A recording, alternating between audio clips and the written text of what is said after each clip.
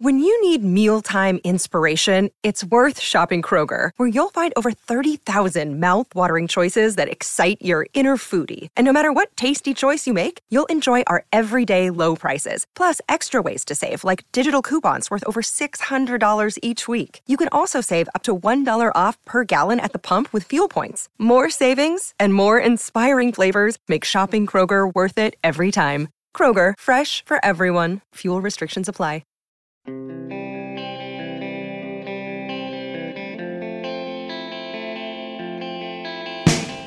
It looks like Tristan Jarry's back.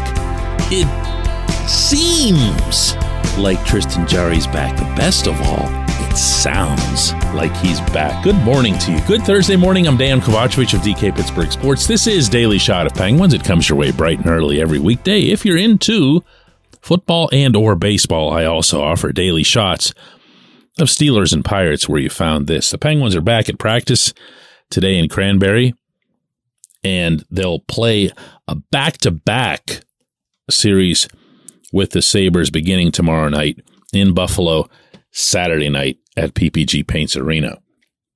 Those games are almost certain to be split between Jarry and Casey DeSmith. But if they weren't rammed right against each other, I'll bet you'd see Mike Sullivan just ride Jarry, because that's the way he's starting to look. For anybody who's missed it, and it's been easy to miss because occasionally, like that Johnny Gaudreau goal the other night, the opening minute, where you think, really, dude? Like, we thought you were... But then he stops the final 38 shots he sees. Jarry's 7-0-2 in his last 9. It's the first time a goaltender's had a 9-game point streak for the Penguins since Matt Murray back in the 2018-19 season.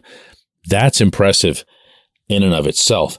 His overall statistics, though, because these are the only ones that count, and they weigh into it the games in which he wasn't playing well, he's 11-3-3 with a 2.75 goals against and a .919 save percentage.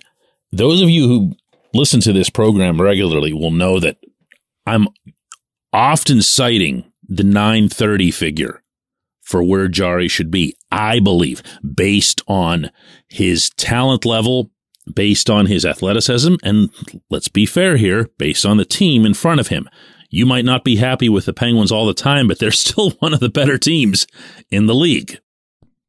To go anywhere in the playoffs, though, anywhere significant, they're going to need Jarry not just to be at his best, he needs to be their best, meaning he needs to be their very best player, not in the hokey, cliched hockey sense.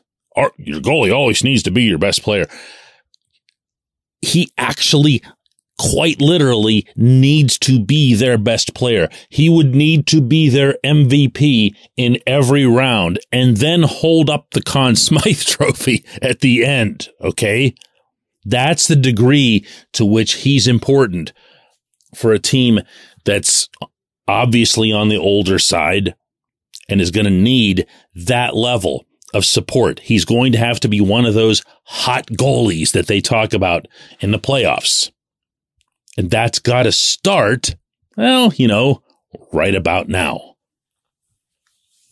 This portion of Daily Shot of Penguins is brought to you by the good people at the Greater Pittsburgh Community Food Bank, where they're committed to providing food for all of our neighbors in need across Western Pennsylvania.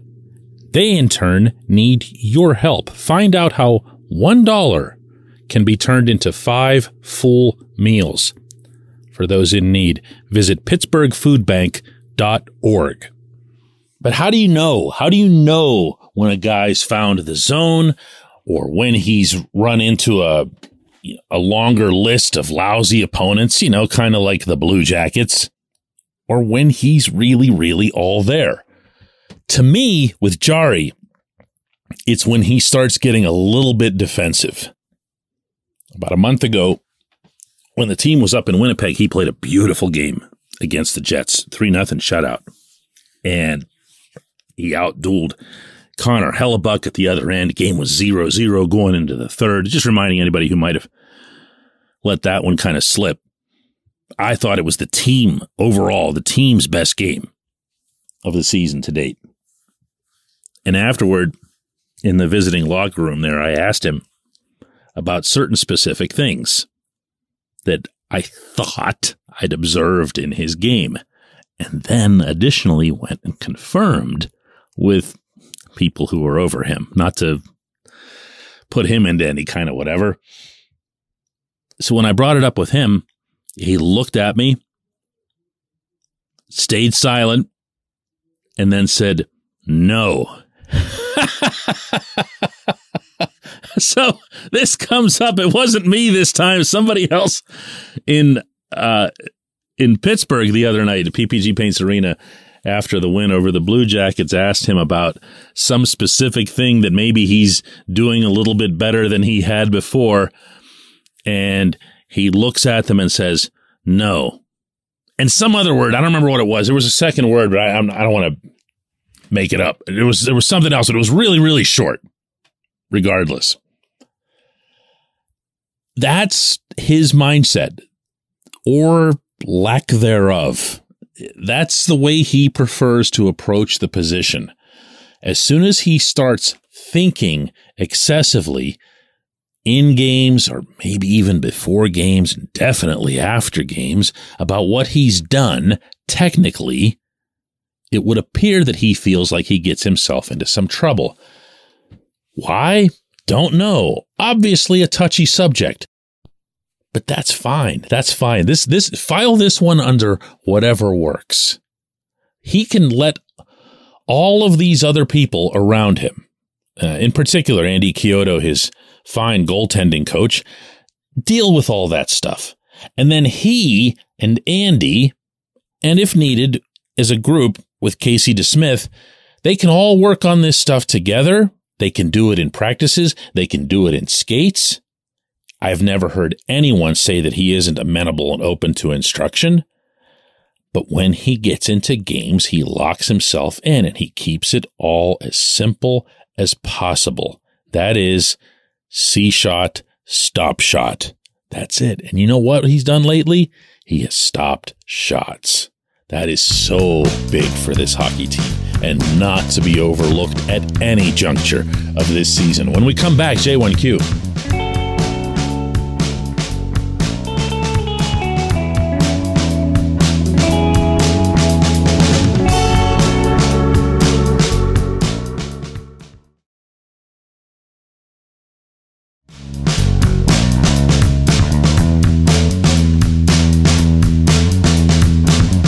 J1Q comes from TJ, who asks, DK, if the Penguins continue to click the way they have, even Brian Dumoulin has looked better lately, wouldn't it be safe to say that the Penguins' only real Achilles heel would be the dreaded salary cap, or in their case, the lack of the space under that cap? What would be the best way to alleviate that without messing with the team's chemistry and makeup? It seems the Penguins have been pretty lucky so far this season that the lack of a cap hasn't bitten them on the behind. I'm with you completely on that last one there, TJ. We're kind of taking it for granted that they're floating around with an $80,000 cap space that won't even get you someone from the Shaler JV. And it's not going to last. It's not going to last. They've been playing with fire here for a couple months. My own preference in this, not that it matters or it would be considered, my opinion, by the Penguins in any such process, is that Dumoulin would be the one to go, that you'd find a way to build him up enough to the point that someone would take the remainder of his $4 million cap hit off your payroll.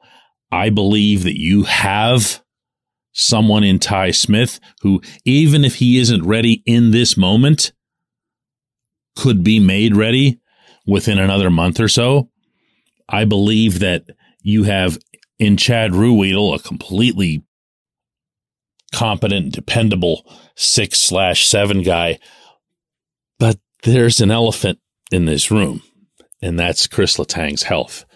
Let's not forget about that.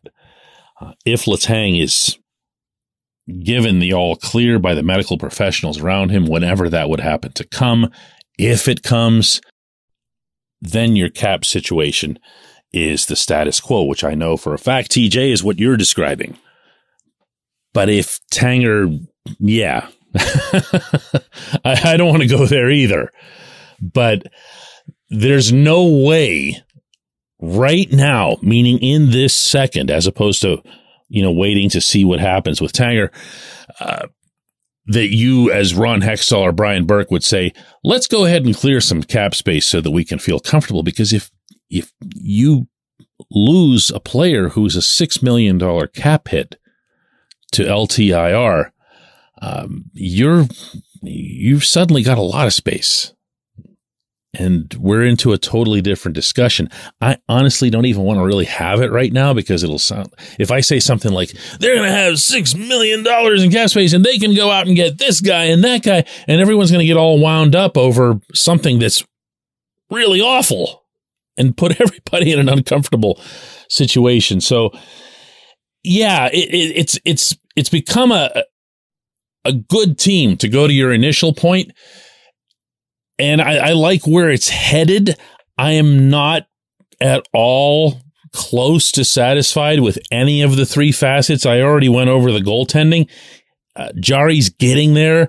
DeSmith isn't there yet. The lines and the forwards, other than the Stars, have been largely inconsistent. The power play has been abysmal. The PK has gotten itself right, to its credit, but we also saw it when it wasn't. And the defense core, here again, we're right back to the same subject. It's all about Tanger and his health. I appreciate the question. I appreciate everyone listening to Daily Shot of Penguins. We'll do another one of these tomorrow.